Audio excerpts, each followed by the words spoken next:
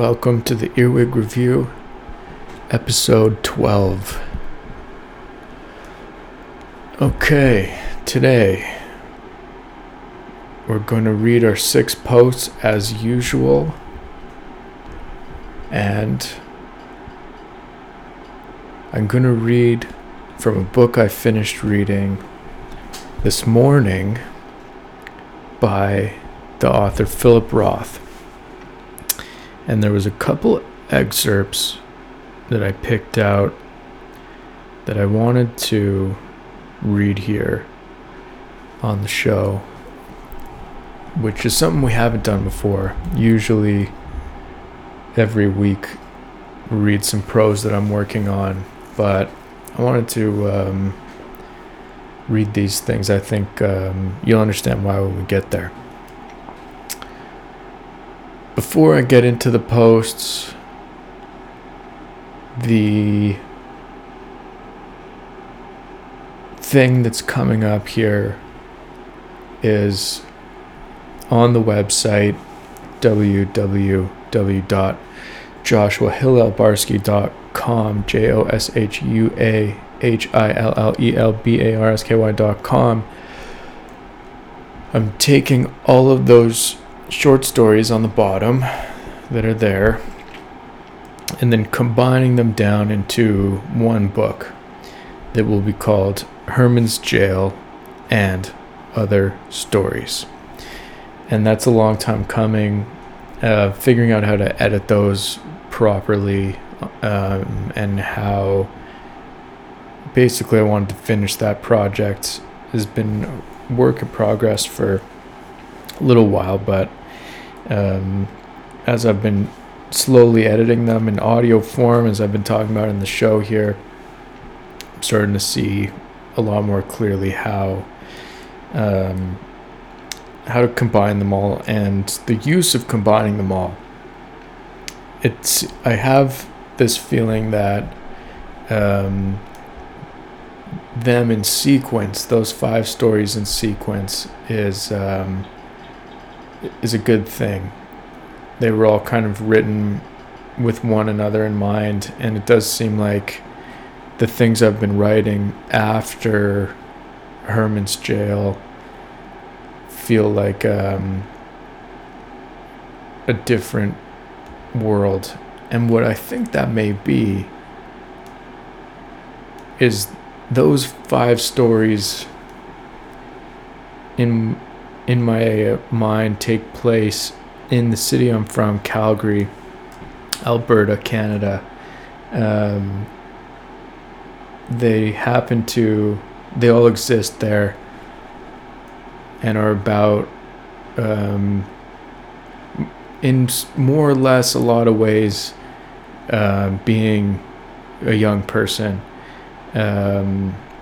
sometimes being a kid.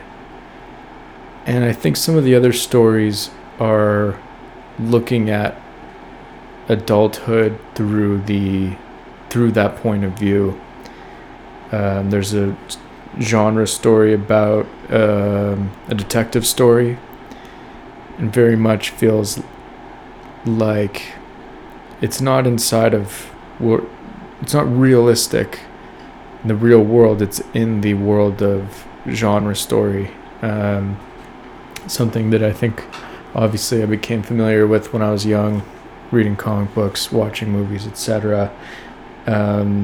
Same with the Lotus Upon Earth is a Western that not only has a young person in it, but it has this kind of, genre-like characteristic that feels to me aligned with that whole world. So it's, kind of more or less a holistic thing. So that's what I'm working towards, forming them into audiobooks. When I get those done, usually that counts as a really good edit, and this week I spent a lot of good time going back and forth between recording the stories out loud and then doing a paper edit that's very much informed by that process, which I would very much recommend. Something I didn't always do, but as a way of recording the story out loud, reading the story out loud and recording it is been a very helpful way of getting through the editing process in a more efficient and the quality of the edit and the story in the end, I think, it really helps. Really seems to. So that's been good all around. And so far it seems like the first 3 stories are basically done in this new edit, and this is by no means the first time I've edited or released any of these stories, so I gotta watch out for the perpetual trap of it all. And then the detective story will be, hopefully I'll do a round of that next week, and then perhaps the week after I'll do another round of Herman's Jail, the last story up there, which might even take 2 weeks. It's a bit longer. So, that's where we're at right now. And that plan could change as well, as it often does. So that's definitely been on my mind quite a bit. This week's posts, we can basically get right into it. Began on November 6th this week, and let's see. These are posts. Going to post all the way to 691. So getting closer to hitting that 700 mark, which is exciting. I'm happy about that, but it's going to take another year to get to the 1,000 post mark. And that'll definitely be a milestone. Something to look forward to for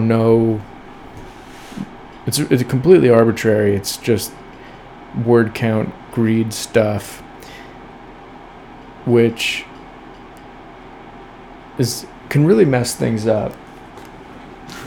I think when you become obsessed with word count, hitting a certain word count every day, or knowing your manuscript is so many words, and then becoming very precious about, okay, I know it's 30,000 words or whatever, and then you delete a couple pages and suddenly it's at the 29 mark, and suddenly you want to write just to fill that space up.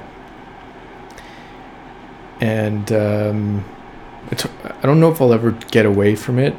Writing on a computer, it's just too readily available as to what page we're on and how many words we've counted. But the less I learn to care about those things, I think the better off will be. That's one thing that's very good about the daily posts, is that I'm not looking at the word count.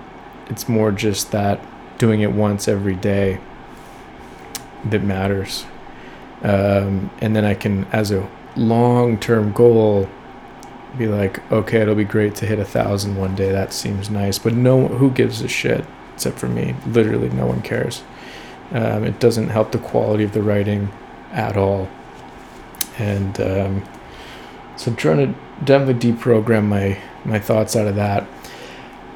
That said, this Herman's Jail book, I compiled everything just to I wanted to see how long it was, and it's about 85,000 words, which is great. Those 5 stories together, that feels like a very substantial piece of writing as a whole.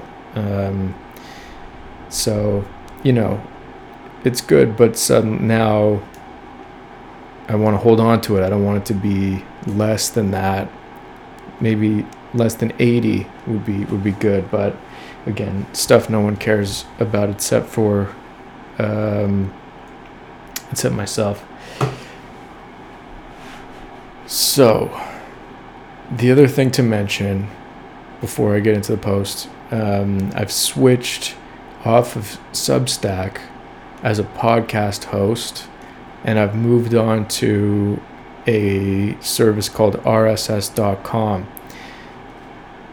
none of this should matter on your end as the audience. So I hope it all goes seamlessly and whatnot. If it doesn't and something's odd, we'll get that fixed as soon as possible, but hopefully that's all okay. And perhaps you'll never know on your end, and it'll just come up normally, and that'll be just fine. First post: 4 bags of limestone. There's a hard drive in a cactus. It is extremely hot out, and the hard drive has melted to liquid. Some guy ran headfirst into the cactus. I have no idea why. He died instantly from the spike going into his head. He had bad dandruff in that sun. Meanwhile, I'm sitting here playing internet chess and thinking about my own dandruff.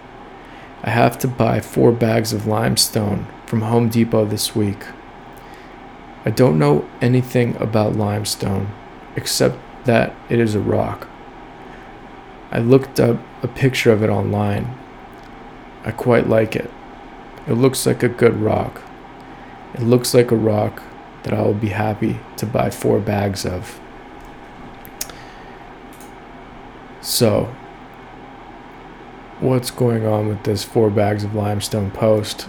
I would say first and foremost, this very much feels like usually I read it and I'm reminded of the week as a whole, and for whatever reason this week feels like it's been very long. This feels like a lifetime has passed since this post was written. Maybe it was an eventful week after all. There's a hard drive in a cactus. It is extremely hot out, and the hard drive has melted to liquid. Some guy ran head first into the cactus. I have no idea why. He died instantly from the spike going into his head. He had bad dandruff in that sun. Meanwhile, I'm sitting here playing internet chess and thinking about my own dandruff.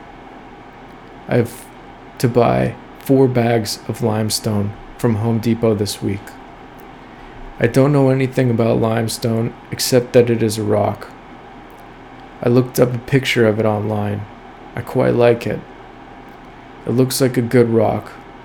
It looks like a rock that I will be happy to buy 4 bags of.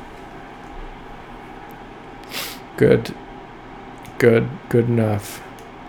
There used to be a poster when I was in university in one of my professor's offices, and it said, "Good enough sucks," was the line.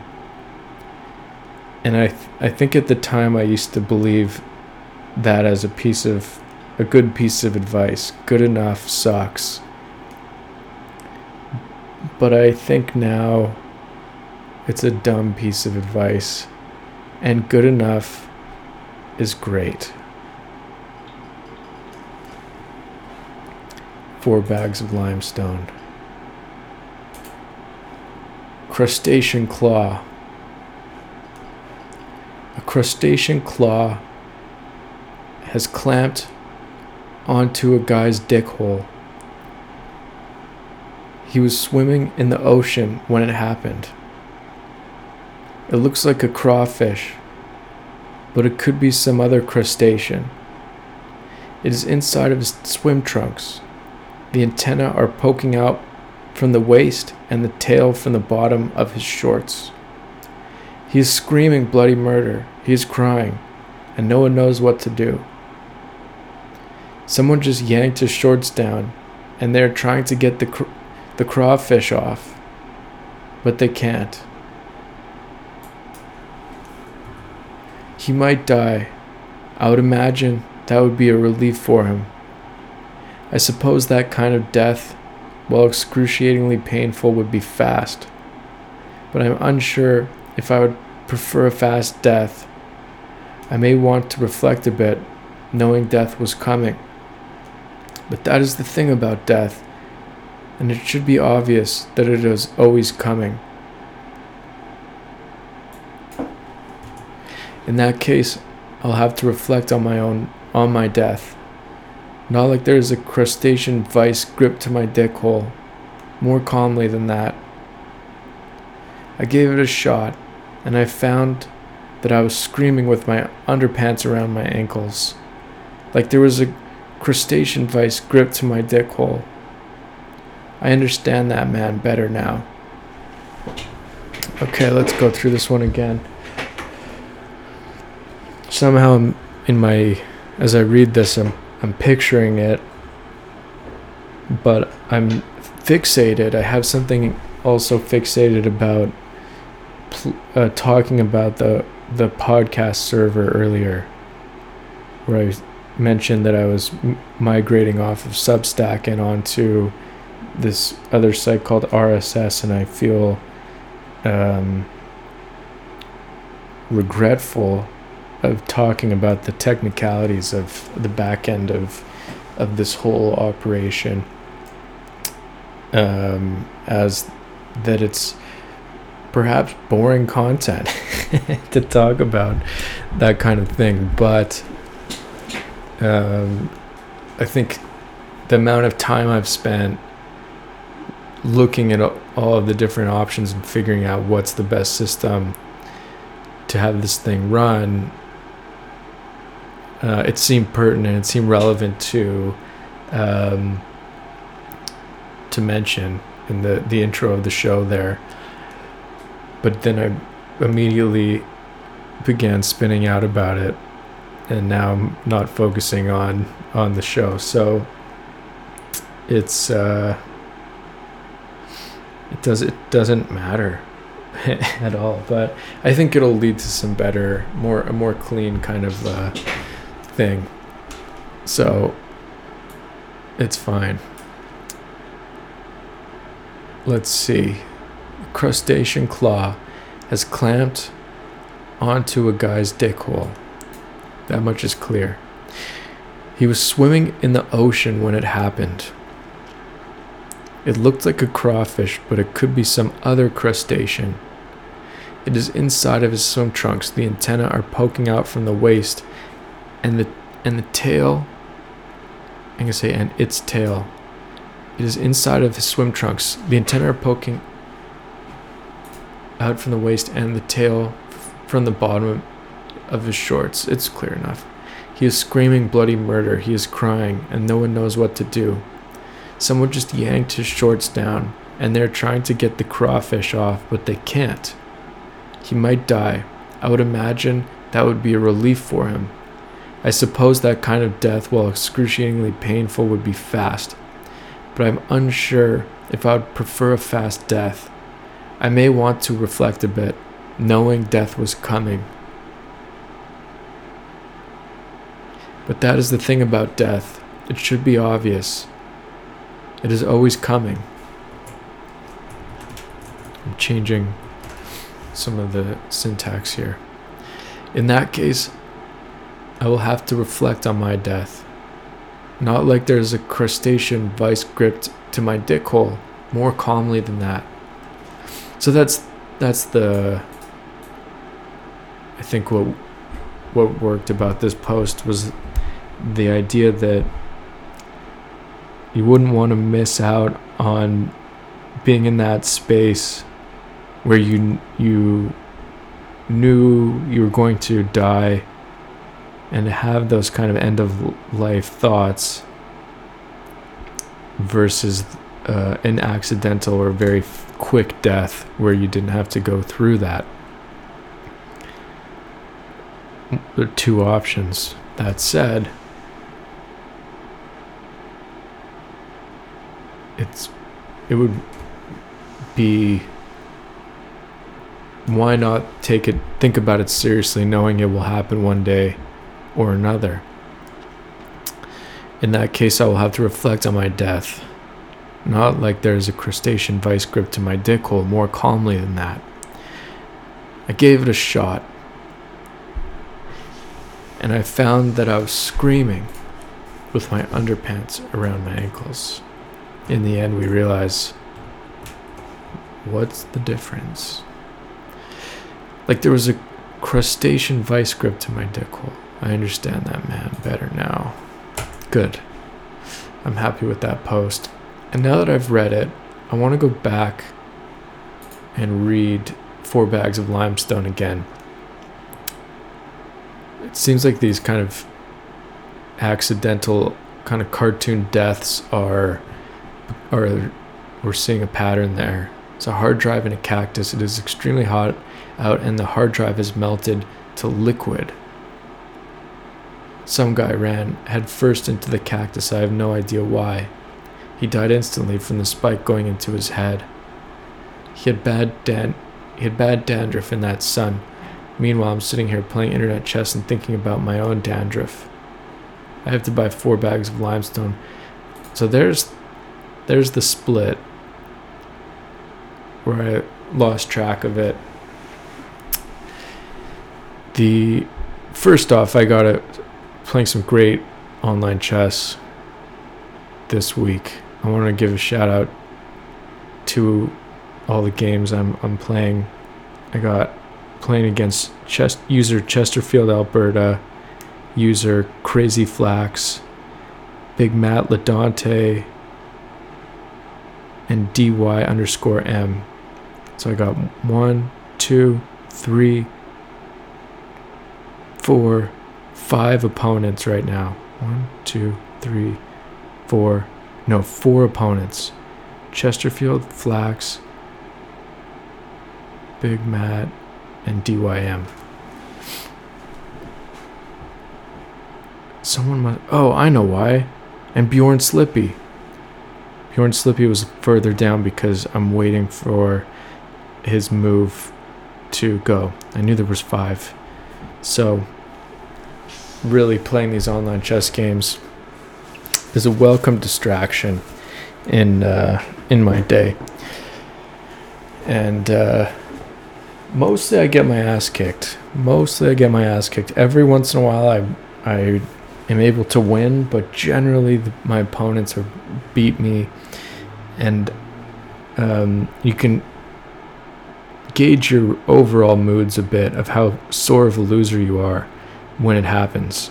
And sometimes I don't care, and other times I can really feel defeated in life, wondering why my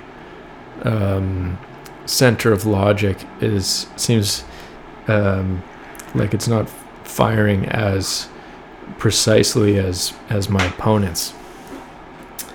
Playing internet chess and thinking about my own dandruff. I have to buy 4 bags of limestone from Home Depot this week. I don't know anything about limestone except that it's a rock. And we use that limestone to put under the bricks on the front porch to reroute some of the water because there was some flooding going on in the basement when it rained. So it did rain since then, and there was no issue. So maybe we did a good job. Who knows? So all I'm noticing so far on November 6th, November 7th, thinking about accidental deaths and trying to consider them trying to comprehend it all in some meaningful or truly mundane way. Home Depot on November 8th. Tomorrow, I'm looking forward to going to Home Depot to buy limestone. It's always good to go to that store. I like looking around and thinking about the possibilities there. If you are in Home Depot, you will see a strange saw, and perhaps you will purchase it and bring it home. From there, I have no idea what you will do with it. Perhaps you can cut...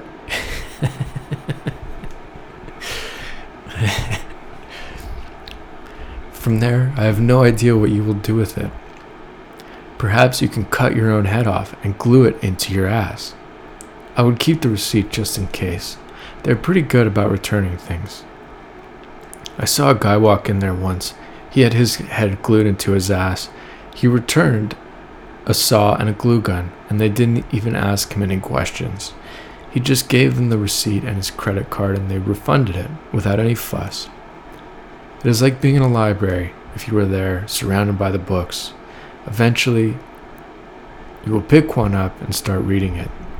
Even if you were just there to nap or to wait out the cold, you can pick up a book and read it. I would recommend going to the library when you have the chance. Even if you don't have time, you should still go. That's the post called Home Depot. That's the best one of the week so far.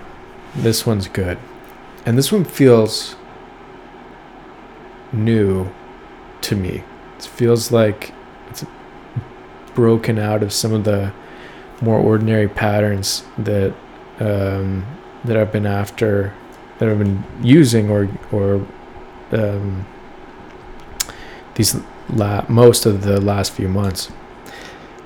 One thing is it's written in paragraphs of 4 lines, whereas most of the time they're in 2s, I believe. But looking back, it's actually 4 bags of limestone is in 2s, crustacean claws in 3, and Home Depot is in 4. So maybe I'll consider that. I'll try to use this groups of 4. I like the way that the cadence was in that one. Quite straightforward. Going to go buy the limestone. Being inspired by going into Home Depot. I'm sure everyone can relate. Thinking about the dangers and the creative possibility. Perhaps you can cut off your own head and glue it into your ass. And despite the danger, it's often a low-risk purchase. You can return things very easily there, as I'm sure you would relate to that as well. And then it relates going to Home Depot to going in the library. And I think a lot of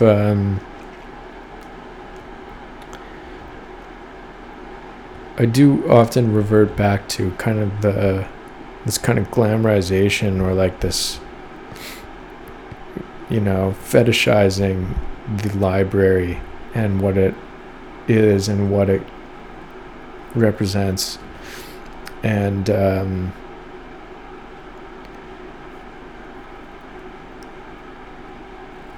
I wonder, it's very straightforward, but to attach those two thoughts so quickly, maybe, I don't know what that is, but I think I also had some DVDs to return to the library, so I was anticipating having to go to the library, and I wanted to kill 2 birds with 1 stone. When I went to Home Depot, I was hoping that my new library holds were going to come in the same trip. I could return the DVDs, go to Home Depot, and then spend some time hanging out at the library, because I wanted to be there for a bit this week. But I didn't end up going, and the reason why is because I stopped in at the used bookstore in the week and found a new book for $5 anyway. That was Home Depot. Let's see, November 9th. They are in 2 different strip malls. There are pencil shavings and dust on the salmon. A box of flaming pine cones next to the mixture of salmon cuts. A combination drink, fries, hamburger. The price will depend on which combination you want. I often go for the value choice. It is great to get a deal. You may be wondering what the box of flaming pine cones has to do with anything. You may be wondering about the salmon cuts and the dust and the pencil shavings. There's nothing to know. There's no hidden meeting. They aren't even in the same place as the combination. They aren't even in the same strip mall. They are in two different strip malls, 4 miles away from one another. There is no connection. There is no deeper meaning. There is no pattern. There is no wisdom. There's nothing to understand. It is just pencil shavings, dust, salmon, and flaming pine cones. All things considered, it is, has, and always will be a valued choice. This post in particular is, my head's kind of spinning reading it, because I think one thing that's happening, and I was worried about this from the beginning of starting this podcast, was that I would become too concerned, or I would be too aware of my voice. So as much as it's been a very much a good thing to read these posts back and to see how they felt and to kind of grow them, now when I sit down to write, I think I have this show in mind, whereas before it didn't matter. I would just write them, put them out, didn't have a difference. So the question then is, do I completely ignore, try to just pretend like this doesn't happen, and just try to stay in that completely organic kind of headspace where I don't worry about how they'll come together later? Or do I go forward with that, let myself kind of work through it? I mean, is there a difference? I think as I'm saying this out loud, it's the same. There's no one way or another. It is what it is. You just have to push forward through it. But I'm feeling a lot of discomfort in reading these posts out loud today. All 4 of them. I feel like I'm outside of my zone, and it's all too self-aware. These posts feel very self-aware, which is interesting. And let's see. There are pencil shavings and dust on the salmon. Okay, so we're imagining there's a salmon, a piece of salmon, and I think I imagine that as a cooked salmon, not as a raw piece of salmon. I don't know why. There are pencil shavings and dust on this piece of salmon. A box of flaming pine cones next to the mixture of salmon cuts. So there are actually a lot of these salmons. It's a bunch of salmons, all with they're basically marinating in the dust and the pencil shavings. So first that's one image, and then there's a box of flaming pine cones next to it. Good. Now it goes a combination drink, fries, hamburger. So what's so stupid, I think when I was writing this post, I became fascinated with the realization that when we go to a fast food restaurant and we say there's different combos on the menu, I don't know if it ever occurred to me that in that context, that when we say combo, 1, 2, 3, whatever, it's saying combination. And that seemed very funny to me, and very worth going down the road with. A combination drink, fries, hamburger. The price will depend on which combination you want. I often go for the value choice. It is great to get a deal. You may be wondering what the box of flaming pine cones has to do with anything. You may be wondering about the salmon cuts and the dust and the pencil shavings.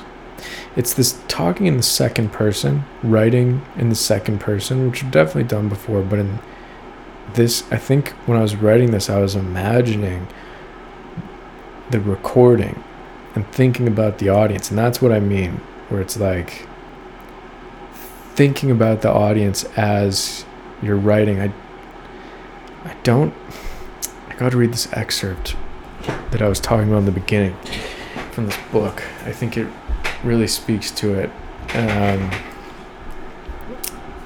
So I'm going to put a pin in exactly that. I'm going to come back to it. This idea of considering how much we want to consider the audience at any given time we're writing or recording, and thinking about doing a good job for the audience or doing a good job for simply your own sake. Always ping-ponging, trying to have the best of both worlds and not leaning too far to one end or another. And trying to have it be as natural as possible, not thinking too much about, not forgetting that there's an audience, you want to communicate with an audience in some capacity, and not spending too much time worrying about the audience. I think this particular week, I think I'm very much in audience mode, not as much self mode. I think that's what's going on here. And you may have picked it up from the moment I hit the record button today. Not to say that I'm, the gleeful entertainer. In fact, it feels like the more disconnected I am to myself and considering the audience too much, my energy level actually feels less.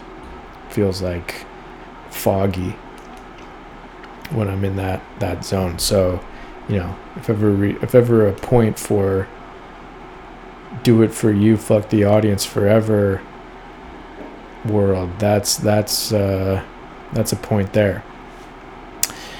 There's nothing to know. There is no hidden meaning. They aren't even in the same place as the combination.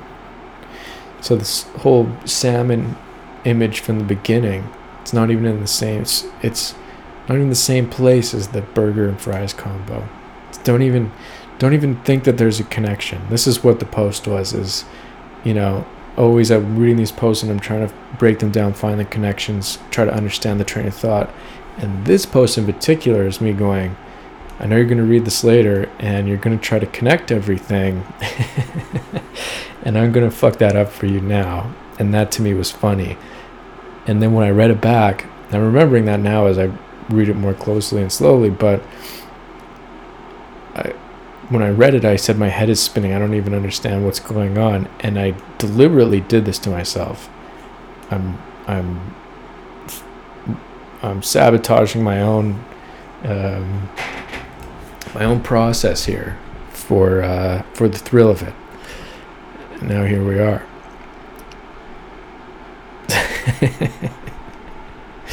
There is no connection. There is no deeper meaning. There is no pattern. There is no wisdom. Basically, I think this post is me, the writer, telling me, the person who records the podcast, to fuck off and leave me alone. That's what this is. There's nothing to understand. It is just pencil shavings, dust, salmon, and flaming pine cones. All things considered, it is, has, and always will be a valued choice.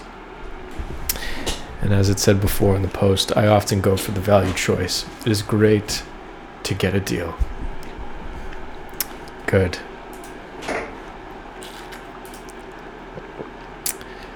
Okay, let's look at thinking about work, November 10th. When I was younger, I thought that work meant that something required an unprecedented amount of effort. But I don't know if that's it anymore. Pushing a limit, transcending a breaking point, is usually a fun thing to do, and it is enjoyable to exert effort. But I don't know if it's work. Work is the persistence of the mundane. That is the task of someone who works for a living, completing the same task over and over again. In a few years, I will reassess again, but for now, I hope that is reasonable enough. Now, this post, I remember sitting for a while and feeling, I think the other issue is that my daily prose writing is going very well, that I almost have less of a massive urge to write posts at the end of the day. I still completely do, and it's just the habit at this point, and it's just like a given that that's what I do. But I know this week in particular, I was feeling very calm and very satiated from the work I was doing in the place I was at, which is rare. It's kind of a rare thing. But I wanted to, and then in my mind, I wanted to talk about what work meant, and I was thinking about doing it. I was like, oh, that's something I should talk about on the weekend on the show. But then I was like, well, why don't I just write about it here? And I was going back and forth being like, well, but then it's like, this is stealing the voice of the show and putting it into the writing voice. So it's almost the opposite of the last post, where it was like the writing voice telling the podcast voice to fuck off. And now it's like the podcast voice has come and almost taken over for one here, and that's okay.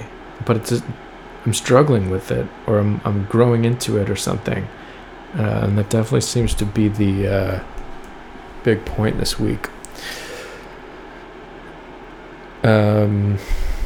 So when I was younger, I thought that work meant that something required an unprecedented amount of effort. So when you're working, it means you're exerting a lot of effort. That's always what I thought of when I thought of hard work, or, I was working. A lot of effort. But there's certain jobs you've probably had where it's actually very boring. And it's almost like they're paying you to do nothing. In certain office jobs I've had, certain standing around, in a store jobs, on set jobs, you gotta just do something really, really boring.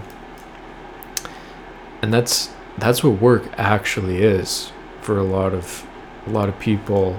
And with this new teaching job, well, it's not really new anymore, but at first it was a big thrill to learn how to teach. It was about over a year ago now. And it was just exciting, and I had to learn how to do it. But after however many days, I started to feel the work of it, meaning the repetition of it, and the living the same day and teaching the same thing for the however many, like again and again. And it's not effort. It's not like you're lifting 3,000 pounds. It's the doing it again and finding a way to do it that counts. And I think writing, that's when it really becomes work, is the repetition of it.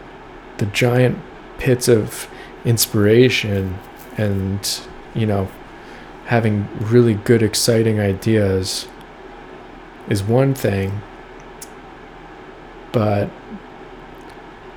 more so sitting down and doing it again over time, and feeling there's certain days where it just is, and that's the work of it when I look back more than anything. So I think it's those posts in the beginning of the week, it's like when you write about death and you've never experienced death or really haven't been around it, but we're very much inclined to talk about it because it's exciting, it's a thrill, but it's almost its own kind of addiction or its own kind of dopamine hit. Sex and death are the two big kind of, to create drama at any point in a TV show and a book, those are the two subjects. That's what stories are about for, a lot of the time. And so we're inclined to orbit them even if they really have nothing to do with us. And I wonder, what business I really have in those territories. And maybe the more I mature as a writer, the less I will concern myself with it. And so when we think about those kind of cartoon images I threw out at the beginning of the show today, guy running into the cactus with his dandruff, and the guy with the that gets the crab on his dick when he's in the beach. It's just cartoons, and that's fine, but how many times can you do it? We'll find out. So, persistence of the mundane. Work is the persistence of the mundane. I feel like that feels really true at this point. Thinking about work. The one other thing I've been doing is taking the transcriptions, and I think this explains a bit of this whole train of thought that I'm on as it's slowly kind of unpacking. I've been taking the transcriptions of past shows and reading them and basically taking out trying to break them down and see the structure of these shows and seeing kind of what are the parts I liked talking about and find interesting to look at again, and what are the things that I found more boring to read. So really looking for like the protein and the good stuff, and treating the transcripts of me talking in the podcast as a piece of writing, and not editing them, but just looking through and trying to assess and see. I can definitely see, oh, that's an interesting bit. I almost want to take it and maybe write more about it. But it's maybe flying a little too close to the flame, in that become too self-conscious again. That's the danger. But we'll see where it goes. I think each episode ends up being about 10 to 15,000 words, which is kind of funny, because writing that amount, that's probably about, to get 10,000 good words can take months, in my usual kind of prose writing. And to kind of spit out that same amount in one of these sessions and then look at it and read it as I'm trying to like edit that and then edit these words that I've really slaved over, and tried to make super very perfect in my usual writing two very different processes, but that 10,000 word, 10 to 15,000 word kind of bite is the one that that I want to get really good at managing.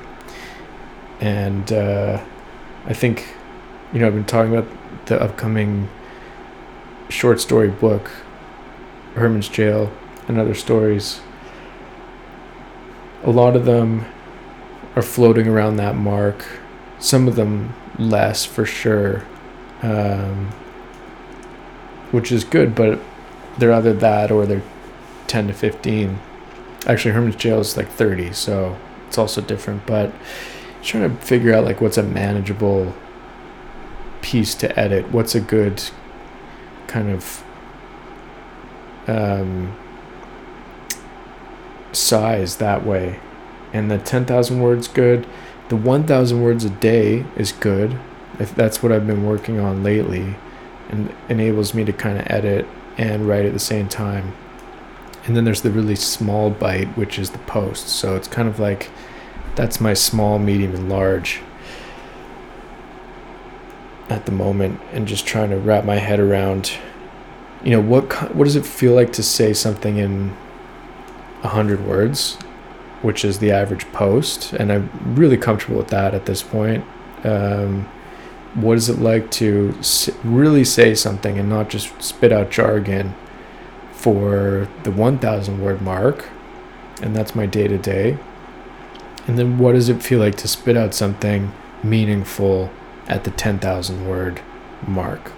That's what I'm trying to, those are like the weights that I'm currently lifting right now and trying to get better at as a whole. What kind of things can you say with each? What's kind of an appropriate amount of protein per portion? Usually in the smallest one, it's like a small joke, a weird image, a single feeling. Kind of get one in each, right?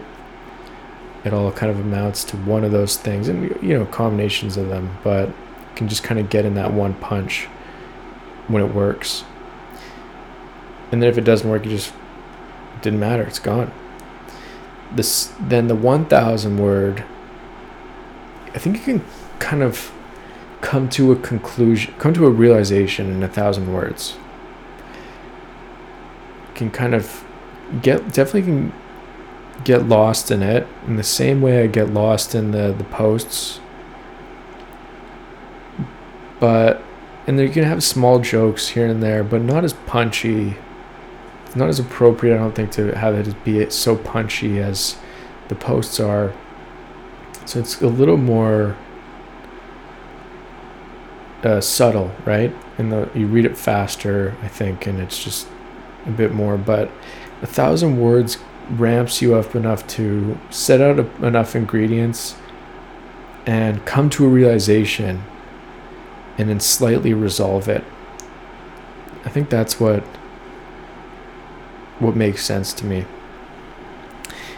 And then the 10,000 word part,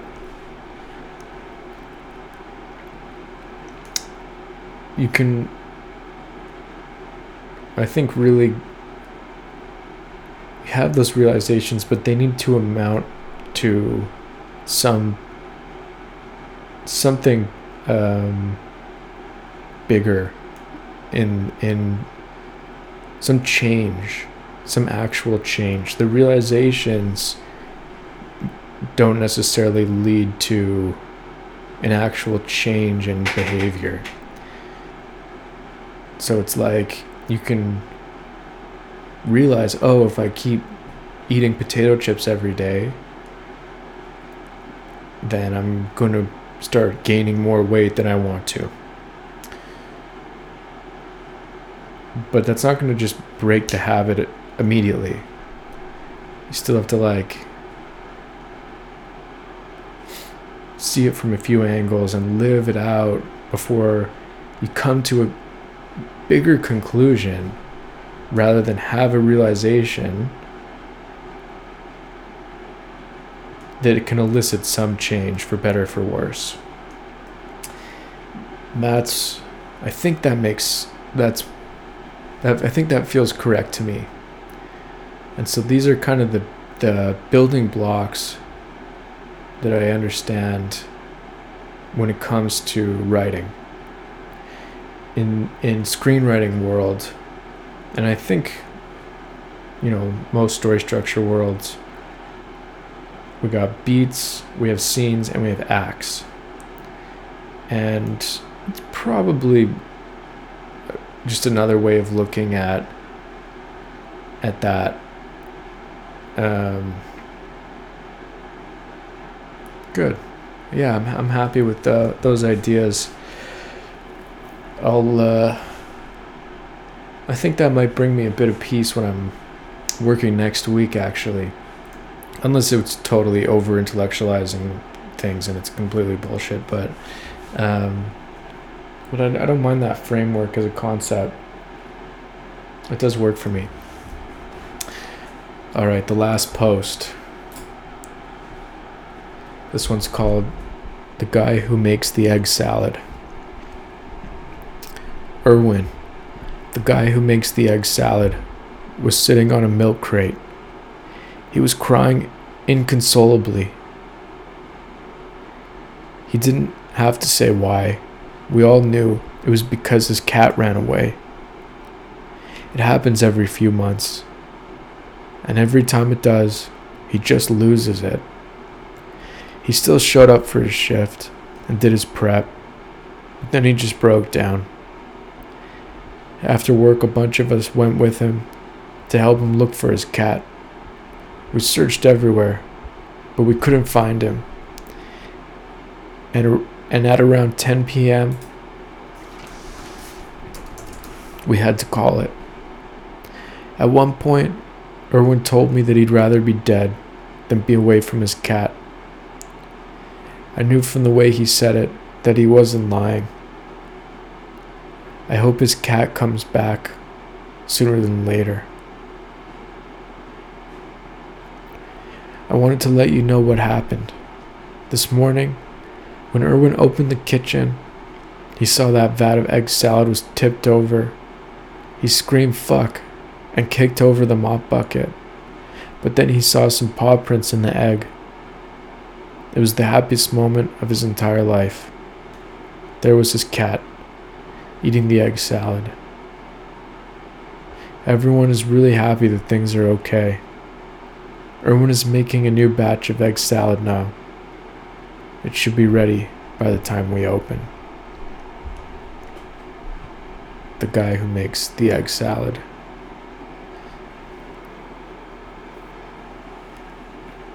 No further comment about this post. It's completely straightforward. I don't think there's any strangeness to work through. There's not any poetic entanglement. It's straightforward and it makes sense. And it's fun to... It feels defiant to write a happy ending. What happened when I came home this day was as soon as I walked in the door, I didn't see my cat. I knew. I was like, where the hell is he? I just knew it. I knew something was wrong. So the search begins and the panic begins. My emotions go nuts. I feel so... I don't know what the word is. Worried and sad and panicky and helpless that he's not there. And something might have happened to him where he ran away and he's lost. It was raining out. It was dark. Because we had daylight savings, so now it gets dark earlier. And he was at the vet that day. And he had all these shots.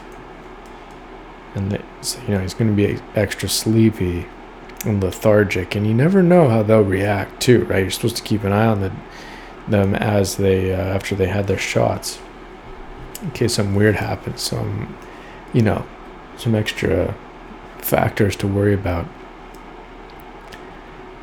I go upstairs, not in any of the rooms. Main floor, not there. Basement, not there. Back upstairs.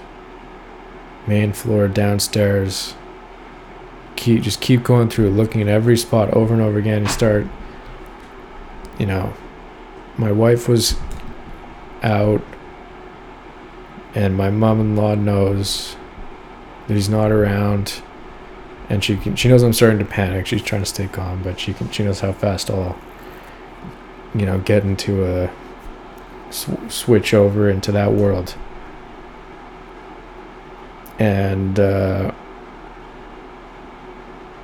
searching everywhere, and there's this spot in the furnace room in the basement, and I always worry about it. It's usually the door's closed, it's fine, we don't let them in there, but there's kind of an opening behind the furnace that you can't access.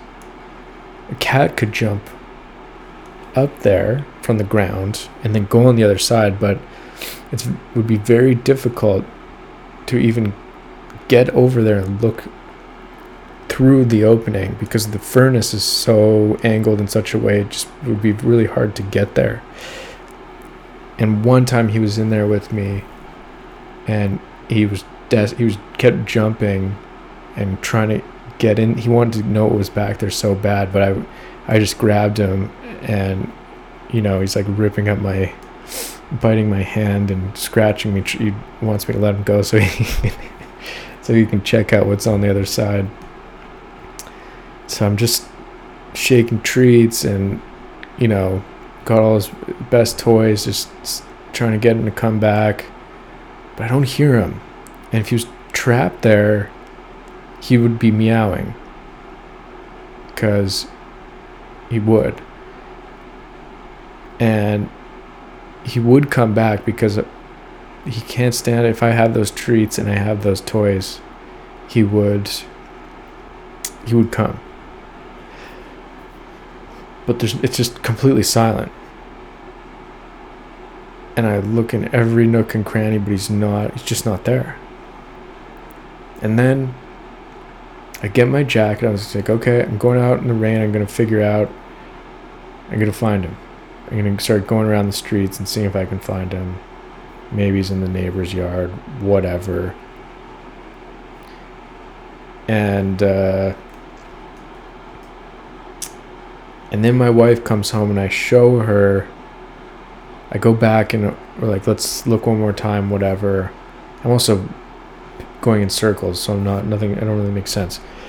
My actions are totally tangled with the panic.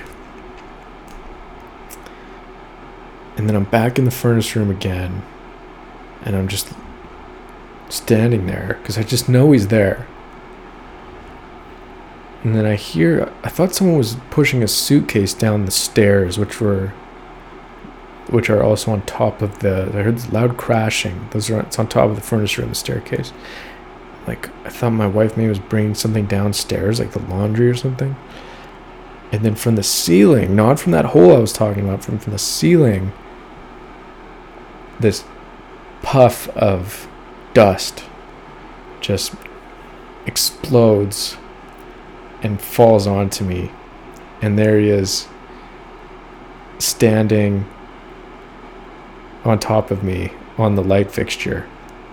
And I see there's a tiny hole, or maybe it's an opening in the ceiling that we'd never even noticed before, that he climbed above the lights and went in there, and must have been hanging out there for who knows how long, and who knows what he saw. And I finally got him down. Well, he wanted me. I think he was pretty freaked out. He was kind of very receptive to me taking him off of the shelf when he finally climbed onto it. And I took him down, and he was okay, but very dusty. And then everything's all right. I go back, I sit in my office, and then the emotions just like, it's a lot. And I calm down after a little while. And then I wrote the story of Irwin, the guy who makes the egg salad. And he lost his cat, but then the cat arrived, and everything was okay. And that's how it came out. For whatever reason. Why didn't I just write the story that I explained, the reality of it? Why did I need to make the fictional version of it? I don't know. I don't know why. But I think that's a good transition into reading these couple excerpts that I flagged when I was reading the book that I finished reading this book today. This is called The Counterlife by Philip Roth. And it was written in the 80s. And exactly, it was written in 1986. Came out. And there were two parts that I just saw, and immediately I knew I needed to read them. So in my little edition, this is on page 293. And that's close to the end of... Actually, it's closer to the beginning. Oh, actually, it's at the very close to the beginning of the fifth part of the book. So, let me read this. By conventional standards, Maria and I must certainly have seemed, because of the dissimilar backgrounds and the difference in age, to be a strangely incongruous couple. Whenever our union seemed incongruous, even to me, I wondered if it wasn't a mutual taste of incongruity for assimilating a slightly untenable arrangement, a shared inclination for the sort of unlikeliness that doesn't, however, topple into absurdity, that accounted for our underlying harmony. It was still beguiling for people raised in such alien circumstances to discover in themselves interests so strikingly similar, and of course, the differences continued to be pretty exhilarating too.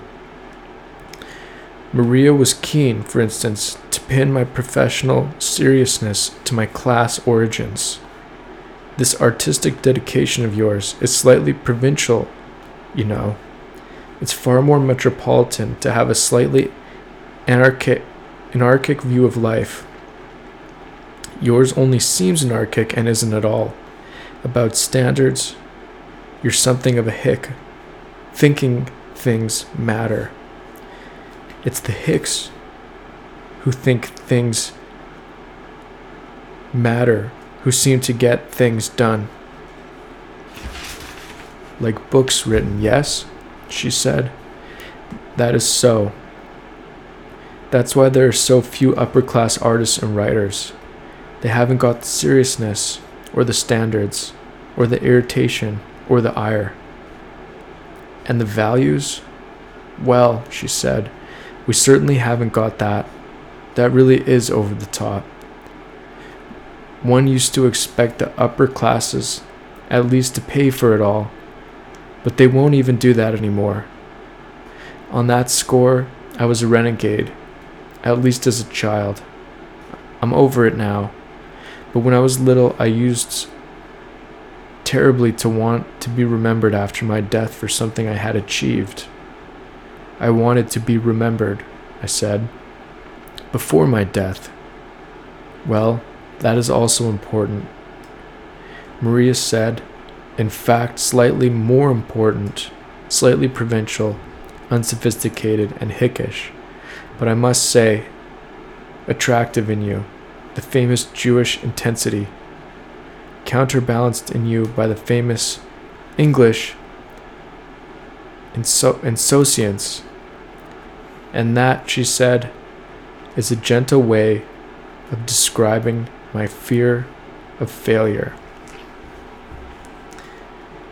So that's one section. And this book in particular talks a lot about fiction writing, and it has this meta component to it. So that's very much there. But for some reason, this particular part stood out to me. In maybe the overthinking and kind of the class difference, and thinking that this actually was the way things were, and maybe the difference between them.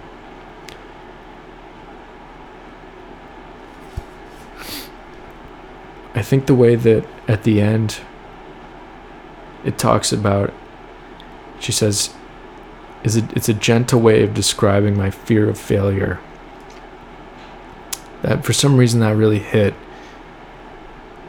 and that maybe it's the insecurity of having an impulse to do something like right, and feeling like you weren't maybe born in the right circumstance, and that then dictates the fate of it. And also having to admit or not admit that you want to be remembered in your life or after your life, the legacy of it. And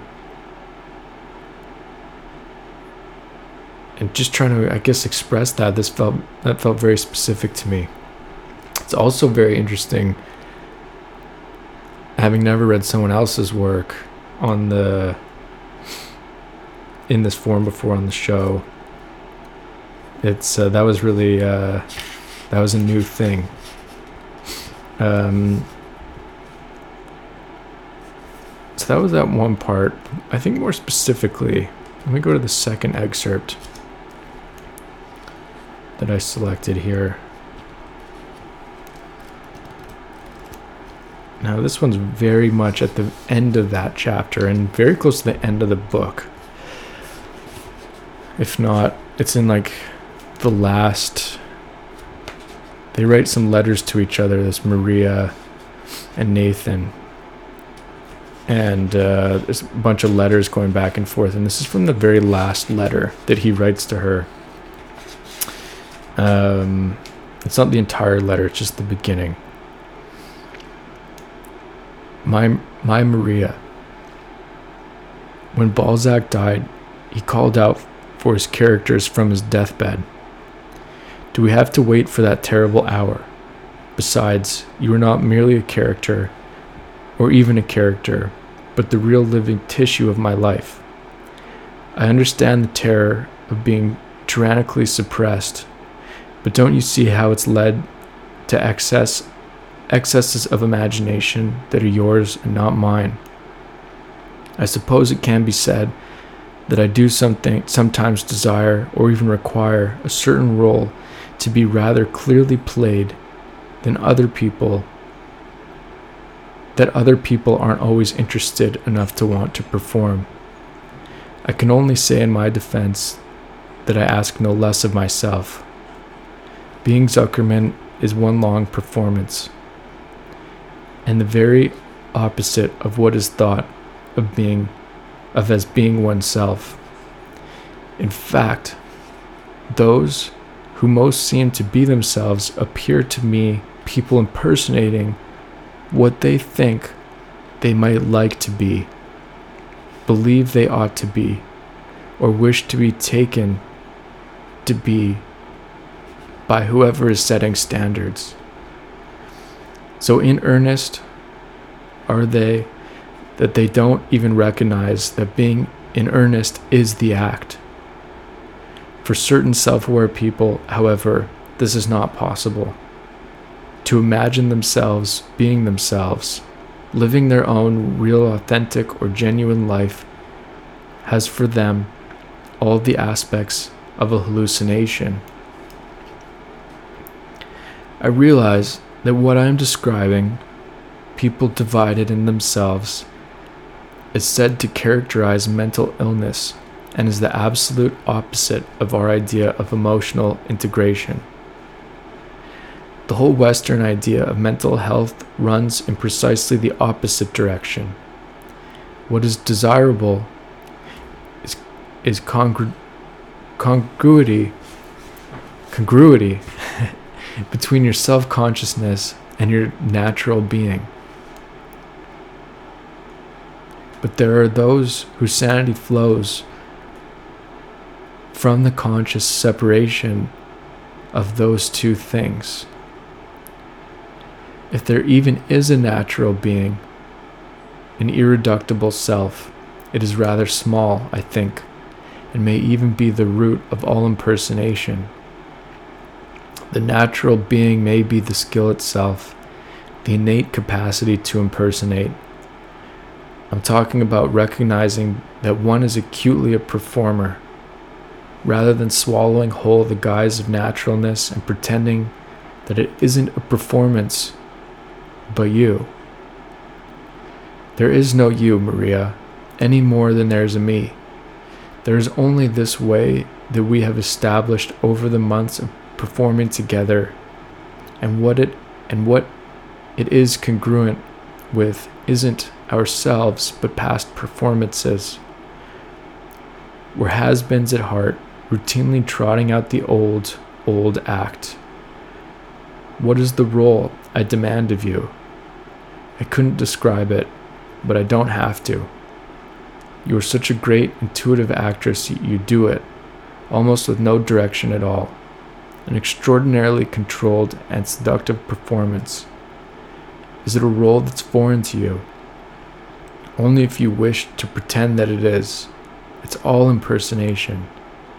In the absence of a self, one impersonates selves, and after a while impersonates best the self that best gets one through.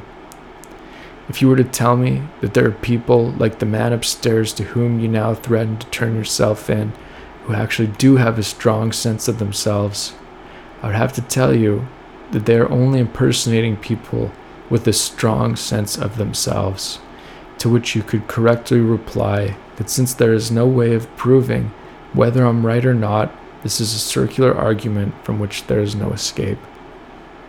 All I can tell you with certainty is that I, for one, have no self, and that I am unwilling or unable to perpetrate upon myself the joke of a self. It certainly does strike me as a joke about myself. What I have instead is a variety of impersonations I can do, and not only of myself, a troupe of players that I have internalized, a permanent company of actors that I can call upon when a self is required, an ever-evolving stock of pieces and parts that forms my repertoire. But I certainly have no self independent of my imposturing, artistic efforts to have one, nor would I want one. I am a theater and nothing more than a theater. And let's call it there. So that particular page and a half, I feel like likely is the thesis of the whole book. I feel like it all kind of came together there. So that really stood out to me. And it also, as far as trying to write authentically, trying to act authentically, trying to close the gap between the two of those things, and thinking that will amount to becoming yourself and being true to yourself and being an authentic person, and that being the pursuit of all of this, which I think I've said pretty clearly and repeated on this podcast in previous weeks. And I still believe that to be true. But what he says that I think stands out to me more than anything. I think it's right here. I realize that what I'm describing, people divided in themselves, is said to characterize mental illness and is the absolute opposite of our idea of emotional integration. So basically, if you're too separated from those two things, you're mentally ill. The whole Western idea of mental health runs in precisely the opposite direction. What is desirable is congruity between your self-conscious and your natural being. But there are those whose sanity flows. This is the line.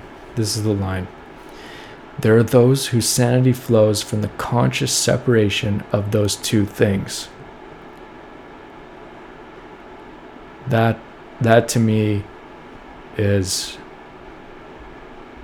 something to really consider, and really makes a case for the writing of fiction, the almost obsession with the abstract subconscious ideas, and then the voice, the podcast voice of what is meant to be reality. But it's also difficult to be exactly who you are when you know it's recording for an audience. And I think this author, Philip Roth, has at this point had so much experience writing books and having many people read them, and a lot of success at this point in his career, that from the outside I would look at him as someone who figured all that stuff out at this point and who would know. And this is what he's saying: if there even is a natural being, an irreducible self, it is rather small, I think, and may even be the root of all impersonation. The natural being may be the skill itself, the innate capacity to impersonate. I'm talking about recognizing that one is acutely a performer rather than swallowing whole the guise of naturalness and pretending that it isn't a performance but you.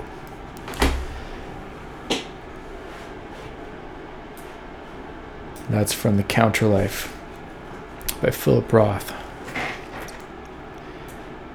Now, I think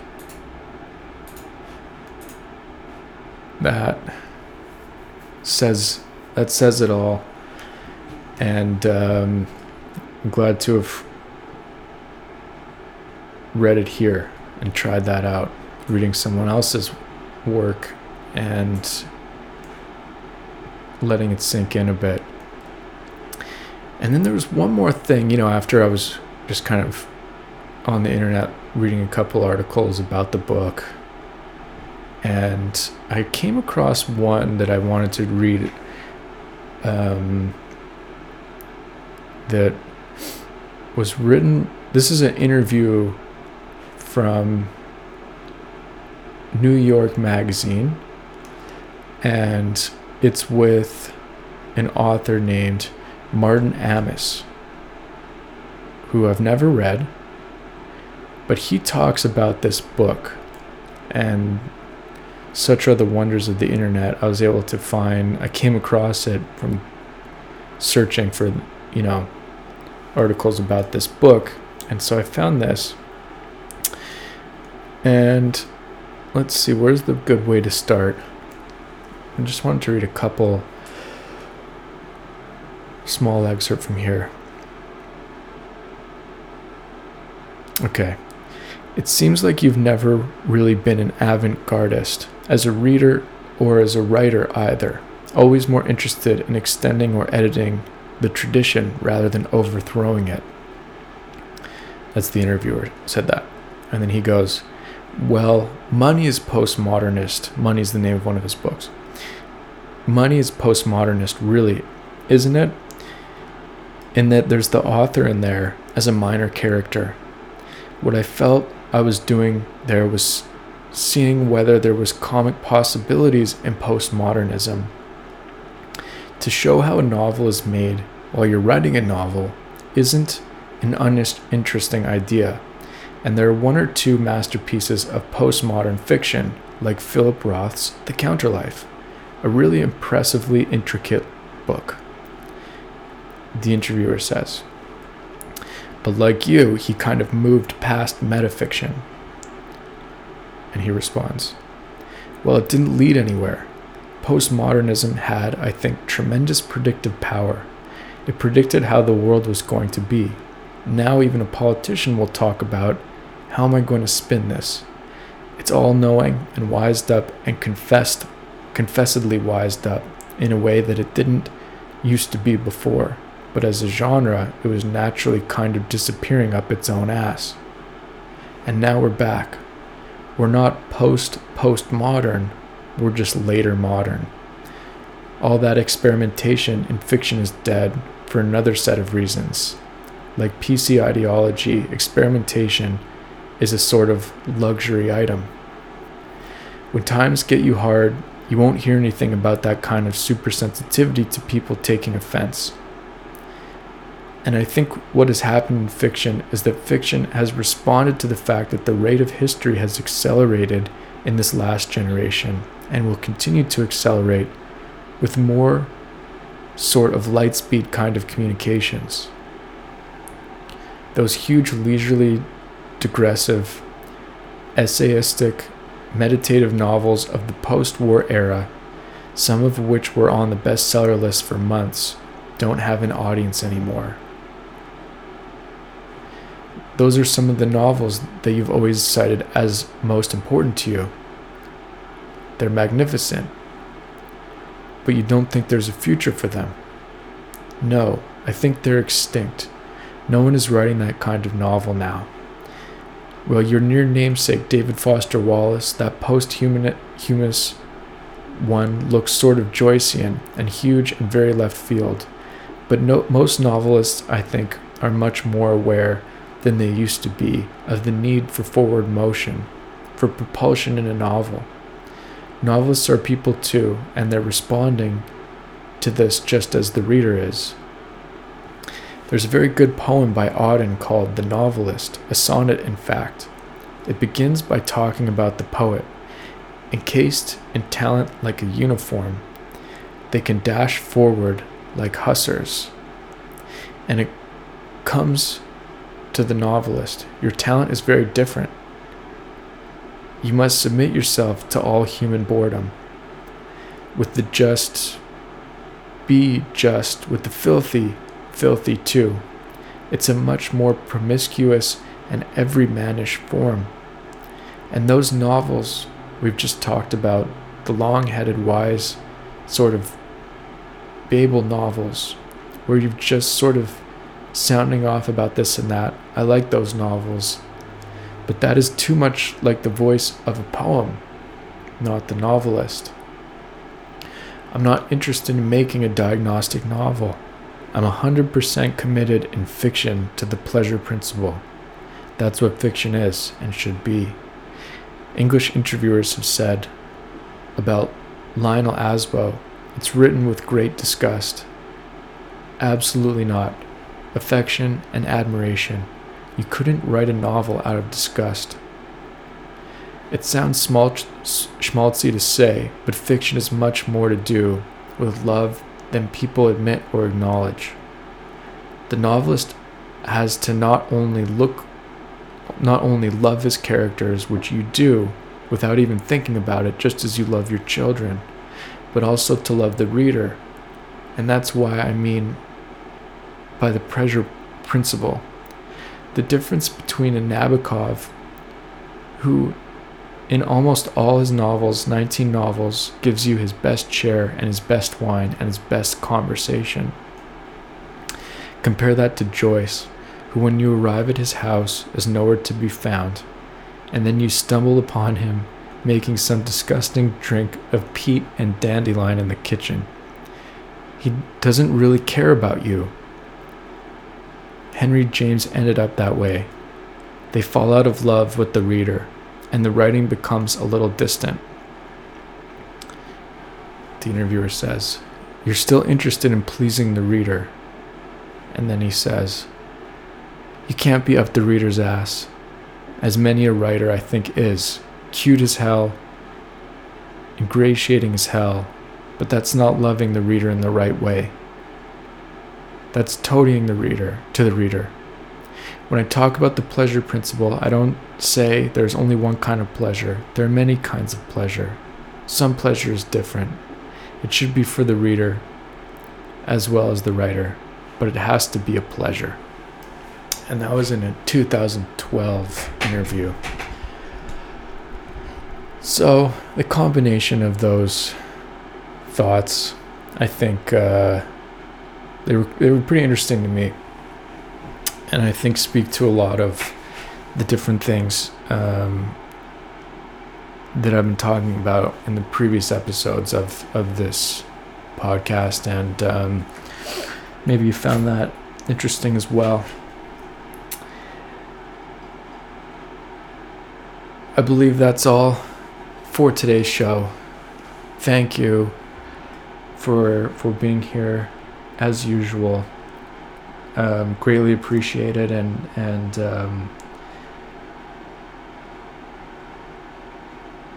otherwise, we'll see you again next week on the Earwig Review.